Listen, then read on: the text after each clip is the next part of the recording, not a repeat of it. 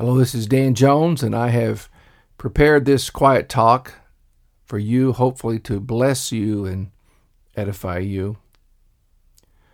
One of the hardest barriers to penetrate when it comes to understanding the Bible is the radical difference between the culture of the ancient Near East and that of the modern West.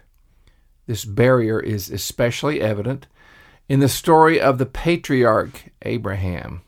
As you know, God made some important promises to Abraham. He told him that if he left his home country behind, that he would give him a land in which his descendants would multiply exceedingly and become a great nation. Abraham took God up on his offer and relocated to the land of Canaan.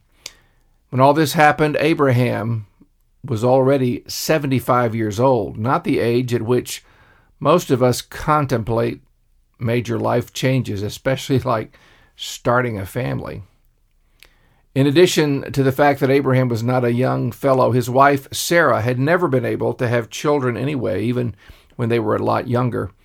To become a great nation, you have to at least start with one child of your own. After sojourning in the promised land for 10 years, Abraham and Sarah started to get nervous. I guess they didn't want God to be humiliated by not being able to do what he said he would do. This was really very nice of them. So Sarah had an idea. And this is where the cultural thing really starts to be important. First of all, try to understand how important it was to those people to leave behind descendants. And I'm not just talking about Abraham and Sarah. This was a feature of all people of that time and culture. Unlike we Christians, these people had no concept of eternal life in glory with God in paradise. They believed the dead went to an underworld, which, as best as they could determine, was not a very cheery place. So since the afterlife held few charms, they wanted very much to leave behind something here in this world that would last. And the best way they had of doing that was to have children, to carry on the family name and traditions. Here's where the cultural thing with Sarah comes in. If a woman was unable to have a child, then her husband could have a child with her handmaiden. This offspring would be considered the man's legal heir. Sarah suggested to Abraham that he have a child with her lady's maid, an Egyptian named Hagar. Abraham thought that sounded like the solution to their problem. So Abraham took Hagar as his second wife, and she became pregnant. Another feature of their culture that is strange to us and that we like to be very self-righteous about is the practice of slavery. Now, I'm not defending that, but I think it's good for us to realize that we don't exactly have a morally perfect and pristine culture ourselves. I believe there are things about the way we live that future generations will look back on also and see as abhorrent. Hagar was a slave. They had probably acquired her in Egypt when they had gone down there to escape a famine in Canaan. Now, I'm going to use my sanctified imagination here, so try to differentiate between that and what is plainly stated in the Bible. But I think my ideas have some merit. I want you to try to imagine with me what it was like to be Hagar. Now, I'm sure she accepted the existence of slavery because, well, it just was. She's never known anything else. I doubt she always loved being a slave, but she had no choice. But what must it have been like to essentially be a surrogate mother for Abraham and Sarah? Do you think they told her how much she meant to them and how grateful they were for her cooperation in this plan to have a child so God's promises could be fulfilled? The Bible doesn't say, but I doubt they did. After all, she was a slave. She didn't get to consent to all this. She just had to go along with it. Nobody much cared how she felt. In a sense, Hagar, the woman, was invisible. Who she really was on the inside, her feelings, her hopes for her life were inconsequential. So she became pregnant, and when she did, she sort of looked down on Sarah. That's human nature. I was able to give the master a son, and you weren't, ha ha. Well, of course, Sarah didn't appreciate this attitude on the part of her slave girl, so she complained to Abraham. I would have expected Abraham to say, hey, this whole thing was your idea. But he was no idiot. So he just said, Hagar is your slave. You can do with her whatever you want. So Sarah beat her. She was cruel to Hagar. So cruel, apparently, that Hagar ran away. She took the road that led down to Egypt, where she was originally from. This, too, was very understandable. And here's where the wonderful thing happened. On the road as she traveled, God met this runaway slave and had a talk with her. Hagar was not invisible to God. He said to her, Where did you come from, Hagar? Where are you headed? Well, she said, I'm running away from my mistress.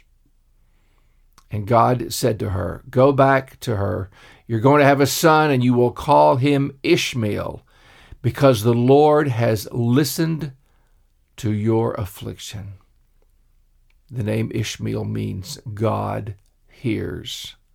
God said to her, I've heard what you're going through. I care as much about slaves as I do about rich people who own slaves. And then God promised Hagar that Ishmael would be the patriarch of a great nation. It is her response to this interview with the Almighty that I want you to especially notice today. The Bible says that when all this happened, she called him the God who sees me. Before that, perhaps she didn't think that anybody really saw her for who she was. She was just a slave girl who was tasked with conceiving a baby for somebody else, almost like a tool.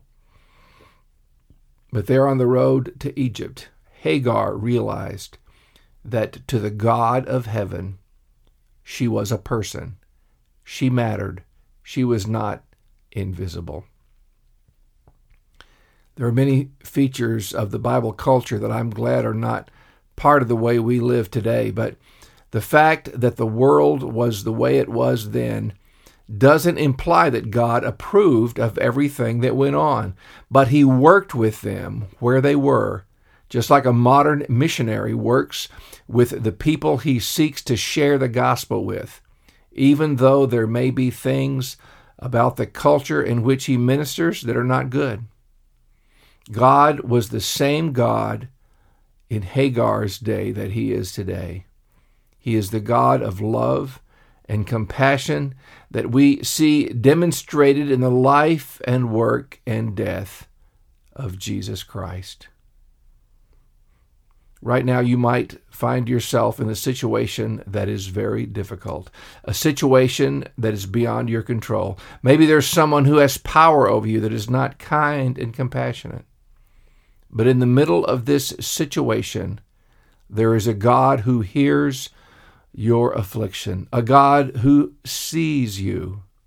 He knows exactly what you are experiencing at this moment, and he knows how you feel about it. His heart is toward you now.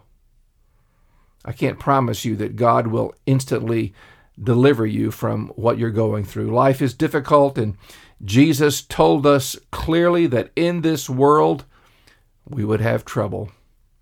But then he said, "Take heart. I have overcome the world." Overcoming the world doesn't mean that you can always make any difficulty vanish away, but it means that in the middle of your difficulty, you can experience victory, knowing that Jesus hears you and sees you. And more than that, he suffered as well. He suffered difficulty that we can't fathom. the awful death of the cross on our behalf, that we might have the hope of eternal life in a world of peace, joy, and love. Heavenly Father, I pray for any listening to me right now that are in a difficult situation that they see no way out of.